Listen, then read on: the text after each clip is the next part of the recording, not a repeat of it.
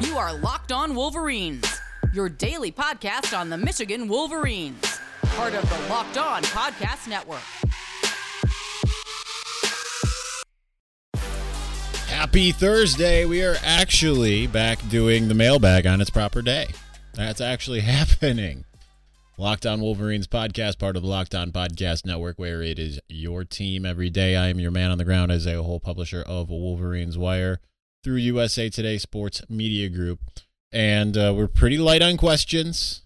I think that's probably normal, natural, beautiful, when you consider the fact that I didn't do the mailbag for 2 straight weeks.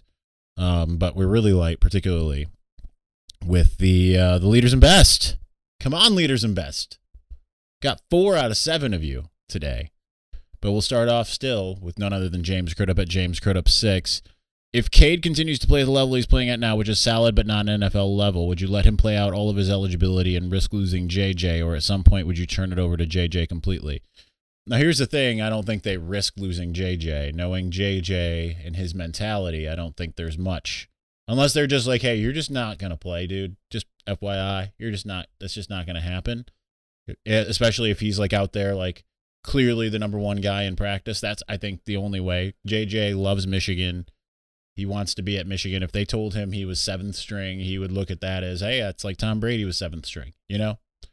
I think that if Cade remains at an even plane and JJ has surpassed him, then I think JJ will play. You know, I think they're going to play whoever is the best guy for them. Honestly. So I think Cade is borderline NFL level. I know a lot of people would scoff at that. I'm not saying that he's like, yeah, he's a first round draft pick, but I think he's one of those guys that could go late round, type thing, or undrafted and make a roster or a practice squad at this stage. So it all depends just on, because here's the thing, as I think that Cade can level up just as much as JJ is expected to level up. But I think that if JJ does level up and Cade doesn't, I think JJ will be the one who ends up playing. I don't think that there's like this weird loyalty to Cade. I think it's just a matter of who's got everything going on. And keeping in mind, and I've talked about this before when it comes to the quarterback room, is a lot more than just making throws, right? It's reading defenses. It's commanding the huddle, if there is a huddle, which obviously Michigan doesn't really do. They did in the spring game, but that's not expected.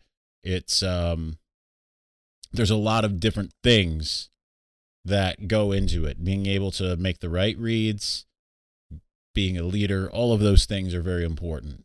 They're all kind of on equal plane to some degree. And then making the throws is just the thing that everybody sees. Josh Barr at Jadaki, what's your least favorite offseason topic that comes up every year? That one's difficult. Not to harp on the majority of what this mailbag is, but it's probably usually, and I'm not, the Cade JJ one's legit, so it's not that. But it's always the looking past the starting quarterback for the supposed next big thing. It's not, JJ doesn't count for this because we know he's going to be awesome. But like, this predates the podcast, but I talked about this yesterday. Like Brandon Peters talk when Wilton Speight had just led you to 11-2 season, and Wilton Speight was really good until his injury. And it was like Brandon Peters wasn't even second on the depth chart; he was third. And it seems like we get that all the time because then everyone's excited about Shea Patterson, and Shea doesn't look like what people expected him to, but Michigan was kind of playing him the way that they wanted to play him, and then suddenly it's like, oh, Dylan McCaffrey looks so much better, and it's like, but there's a reason why Shea's starting and why Dylan isn't, and I think that's pretty evident even after the fact of just Dylan McCaffrey, what his career has been. And then, it was Joe Milton, who obviously I was a big proponent. I hit on Hassan Haskins. I missed on Joe Milton as far as the what the expectations were. And then when it was Joe Milton, everyone was wanting Cade. So, I mean, and that, now that moves to JJ. It's just how it works. So really just whoever the backup quarterback thing is, that's probably my least favorite offseason topic every year. It's been that way since I've covered the team, except for year 1, 2015, when everyone was perfectly happy with Jake Rudock, which is rare. KRT at Farmark84. Why does Michigan always seem to get off to a slow start on the recruiting trail but finish strong? Joe Moore Award, CFP recently. Where's the momentum? You and I are asking the same question, man, because I don't get it this year. It does seem like a real slow start. They've got a couple nice pieces. Raylan Wilson being, the one that I think everyone's kind of looking at. You hope that, I mean, they're going to get off to slow starts in general. I think any team that does, I mean, I shouldn't say any team, but like if you're going to recruit the high-end guys, those high-end guys aren't going to commit early generally. So obviously they're trying to get Nichols Harbor, the dude who ran faster in the 100-meter dash than Xavier Worthy did, who's a defensive end. Michigan's in a good spot for him. But they're trying to get a couple of those guys. Doesn't seem like they have like a bunch of different guys where it's all going to work out. And I think the unfortunate thing is you look at guys like in this last cycle, we spent a long time thinking that Josh Connerly was going to come to Michigan, and on Friday it's looking like he's probably not picking Michigan. I hope that that's wrong, but I think that's the other thing is just finding ways to close. If you can't close a guy that loved your environment, and then you go to the college football playoff and they pick USC, if that's where he ends up going, which kind of seems like that's probably where it's going to be. They've got to be better at finding a way to sell the school. They've got top-notch facilities, all-time winningest program, college football playoff appearance, all that kind of stuff. Jonathan Joseph at JJoseph2156 finishing us off in segment 1. Are you looking forward to doing the wave at Iowa? It's a bucket list for me.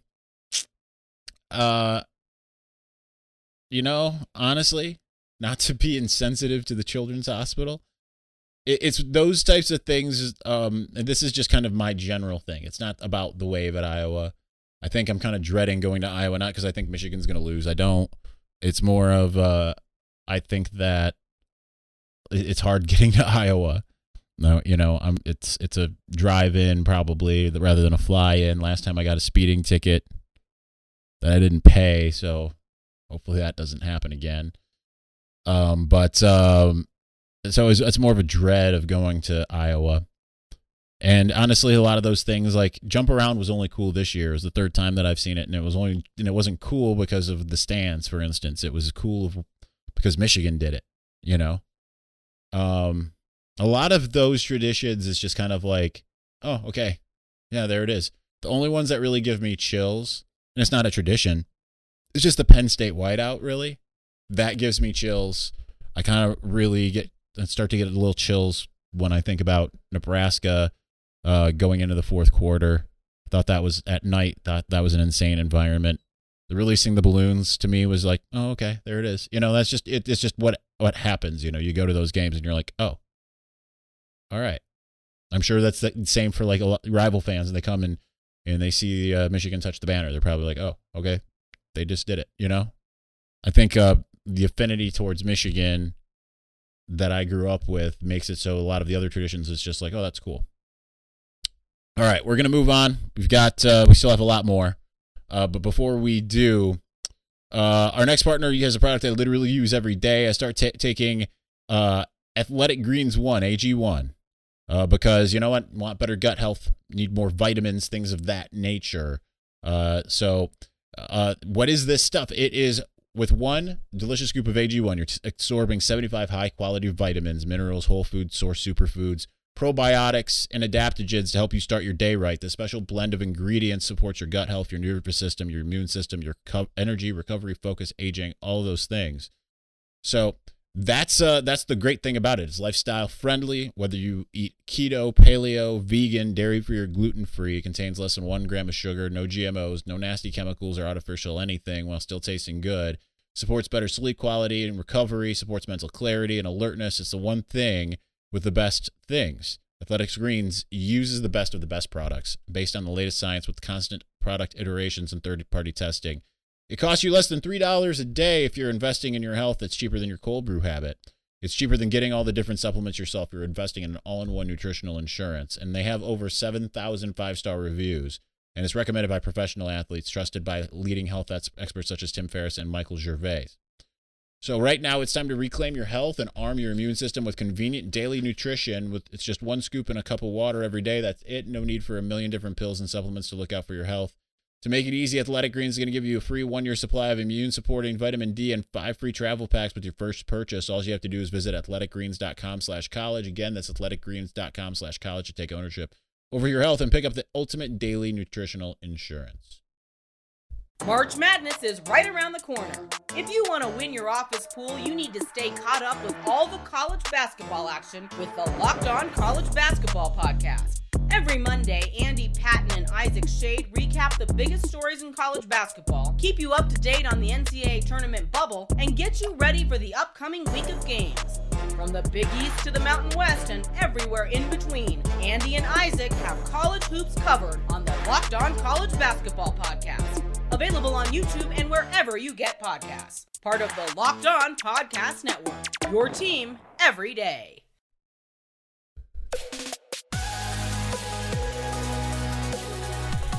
All right, we are going to continue on with the Michigan mailbag. On to the Victor's Valiant.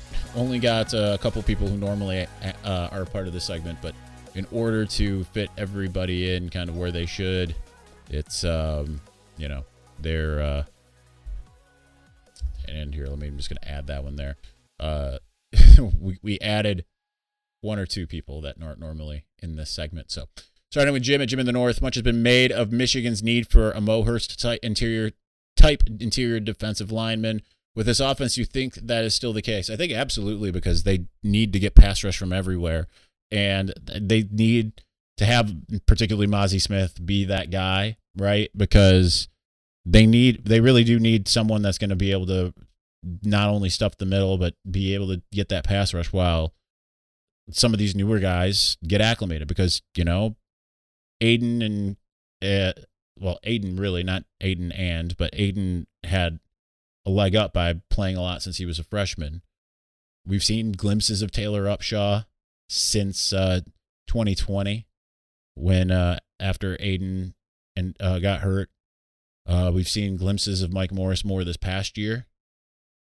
And then we've seen glimpses of Braden McGregor this past year. So they need to get the guys who have played to really step up and be that veteran presence and get that production. We'll see. On3 has been reporting for a while. They're still trying to get Donovan Jeter back, which would be really big.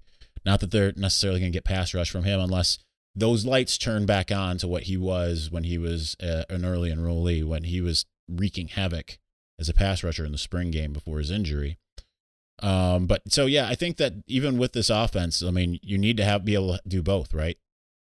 Stop a team as well as score on a team. I think offensively, you hope that it's really good, but I remember back to 2019 thinking like this year is going to be insane offensively.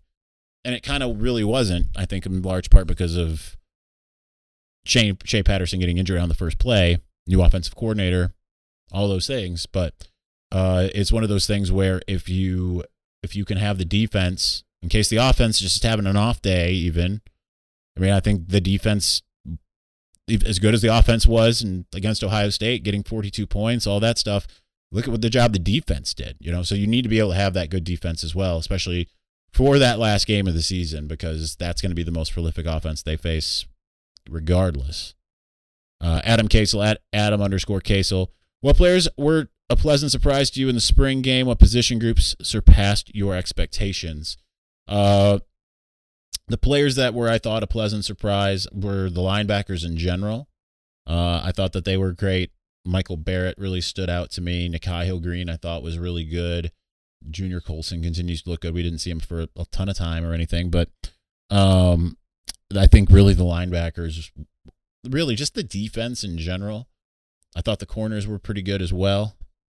But it just seemed like the linebackers were really flying around, and they weren't allowing a lot when it came to either the run and we saw him running a little bit in the pass. I mean, you had the one play that kind of got away from the defense. I don't remember who was on Donovan Edwards, but with that deep shot. But I mean, you're going to lose that one in general. You know what I mean?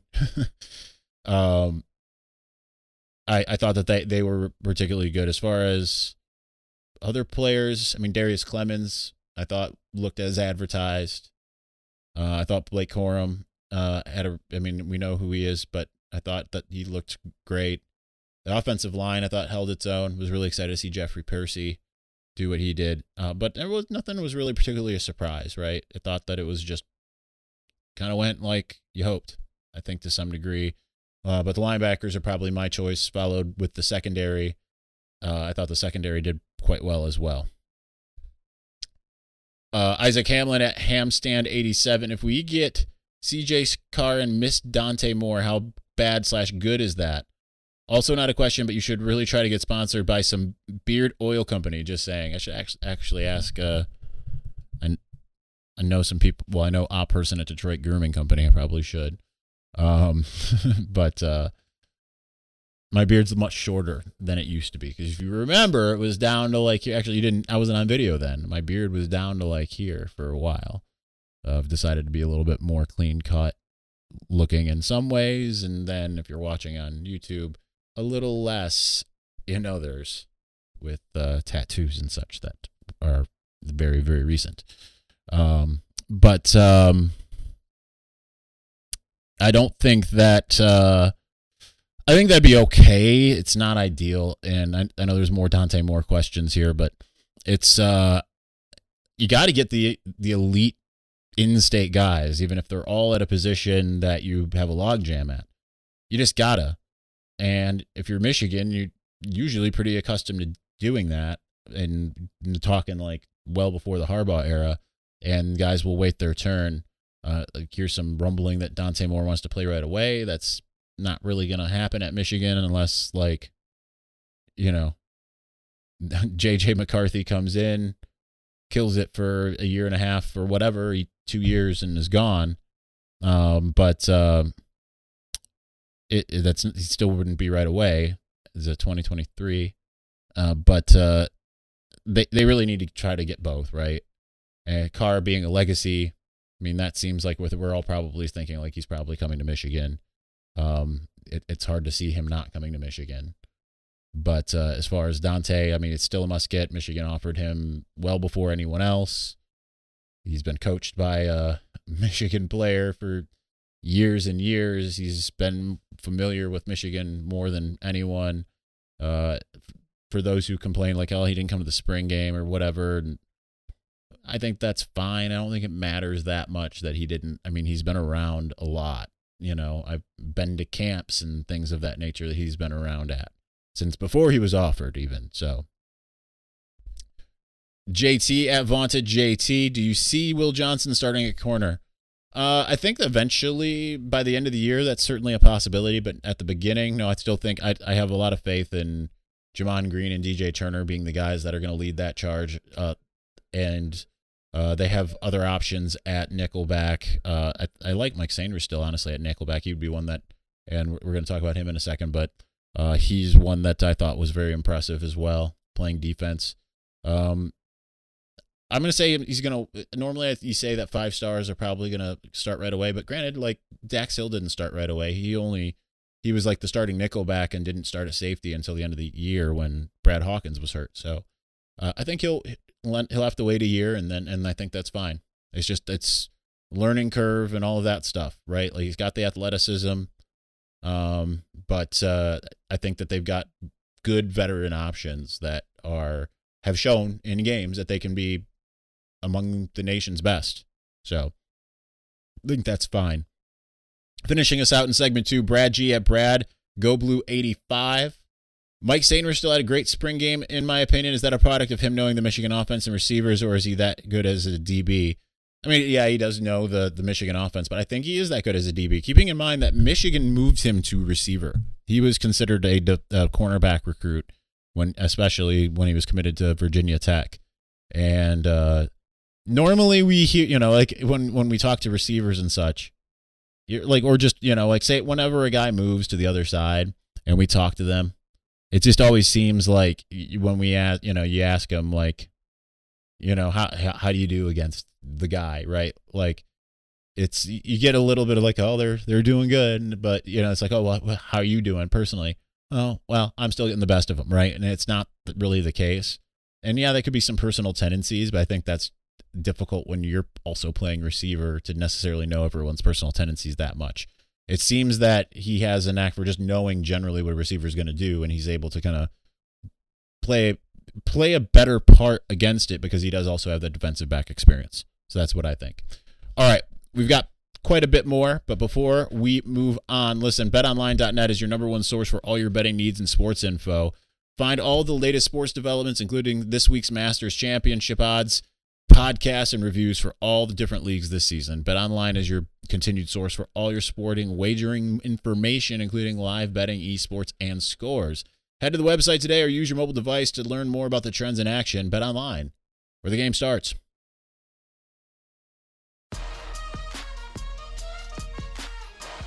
All right, this is going to be a rare mailbag where I don't have to stop my camera hitting the 30-minute limit and whatever. But it's fine by me.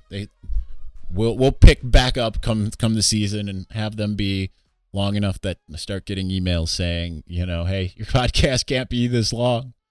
But this is the only one that's always just I'm going to ignore all the rules. This is long standing. If people say don't pick every question, blah blah blah, you know what? This is how we do it here, Locked On Wolverines. I'm not going to change this one thing because I know what y'all like. So, anyway, we've still got 5 question askers, but more questions than that. Some are kind of comments, starting with Michigan Mike Valenti at Yoda_Trump369. That's a lot to contend with. Do you see Cade coming back for 2 more years just to make sure JJ doesn't get on the field? I mean, this is clearly very much a shtick, but we're going to go with it. No, I don't think that he has any animus against JJ.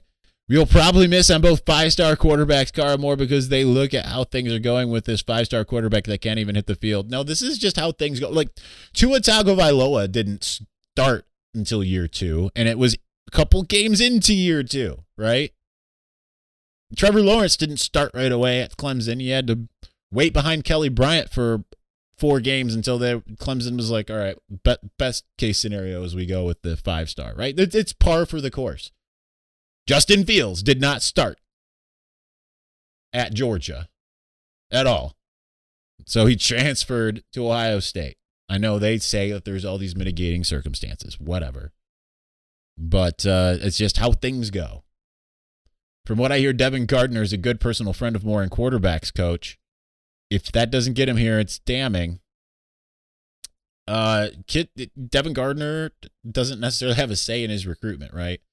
I mean, yeah, he's close to it, but he's not going to say, hey, go here, It just, right now, like the tea leaves for a lot of people say or have Moore going to Notre Dame. Some people are just Notre Dame people, right?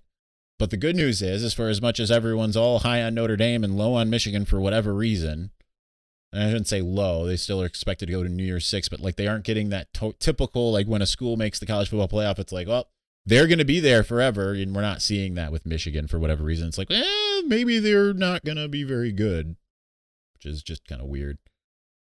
But I don't know. Interesting shtick. Andrew at EngineNerd97. Aside from Davis Warren, are there any other walk-on players who have been standing out? I feel like they're some of them are the ones that like are injured, right? Like I think is Lucas Andrighetto injured again? Obviously Leon Franklin. I mean, we still continue to see him, and he got some play last year.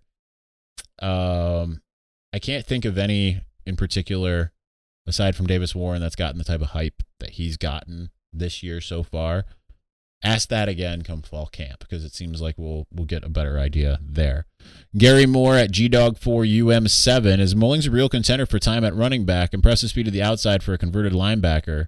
Also, is McGregor going to legit see snaps this year at defensive end? I'll start with the last one. I believe he's going to be a massive part of the rotation, and we've heard about him quite a bit throughout spring. Keeping in mind that Braden McGregor did not get to do anything in year one because he was still coming off his ACL injury he suffered his senior season, and then just kind of got his feet wet this last year. So this is kind of the time that you would expect, right? That's like Mike Morris starting to get time last year. Year 3 is kind of when you expect a guy at defensive end to really start coming on. Aiden Hutchinson obviously got like a little bit ahead of the curve because, Rashawn Gary and Chase Winovich were going to be moving on, but he's been able to, a lot of times it's year 3, Chris Wormley, Taco Charlton, some of those guys, like it seems like year 3 is generally when they start to really make that step forward. As far as Kalel Mullings, I think he's certainly a contender, but I don't think that he'll overcome. I think he'd be one of those guys that would be a package guy. But, I mean, we'll see come fall if he continues to stay at that spot, because I think that Tavier Dunlap probably has that on lock. Leon Franklin will have something to say about it. But I think that he could get some time, not necessarily a lot. They need him more at linebacker anyway. And I think he's starting to come into his own a little bit. At least I hope so. Chris Fahim. Are there any more potential football or basketball transfer portal additions / losses? Don't know about the losses. Those always kind of come, and I usually don't surmise anything on that. I do know that there is one in football. I don't remember. I haven't written about it. I haven't asked about it. I know there's one like a defensive tackle type, I believe, for football coming from, I want to say UCF, but I could be wrong there. Some of the other sites have been reporting on that. So that'd be the one I'd have my eye on. Always just look for the grads, unfortunately. Jamara at Jamara23732 finishing us out. Do you think J.J. McCarthy will be the starting quarterback in week 1? And is there a player that will surprise us not being talked about? I don't think that JJ, I think that there would have been a much stronger chance if he wasn't injured and got to really throw all spring. There's still a chance, of course, that is the case, but I do think it will end up being Cade. Just doesn't mean that by week 13. This isn't a disparagement of Cade, but I think that they're both going to continue to push each other to be better. And as far as a player to surprise that hasn't been talked about, I don't think there's anyone that's particularly surprising. I think maybe like Keon Sabb, who had some freshman mistakes, could be that guy. But I think we're going to have to wait till fall to kind of see how some of those early enrollees and freshmen. There's always going to be a freshman in particular. Keon Sabb would kind of be my choice there, aside from Darius Clemens or obvious Will Johnson. The other one, TJ Guy. I thought TJ Guy looks pretty good in the spring game. And they need production with edge rusher. And he got some time late last year. So he would be the other one that I think could surprise. And yeah. All right. That's going to do it for us today. We'll be back on Friday. Find out what we'll talk about. We'll talk a little bit about Michigan hockey losing to Denver in the Frozen Four. That game ended just before I started recording. Disappointment, but c'est la vie. That's going to do it for us. So we'll talk to you on Friday. Thanks for watching and or listening. Peace.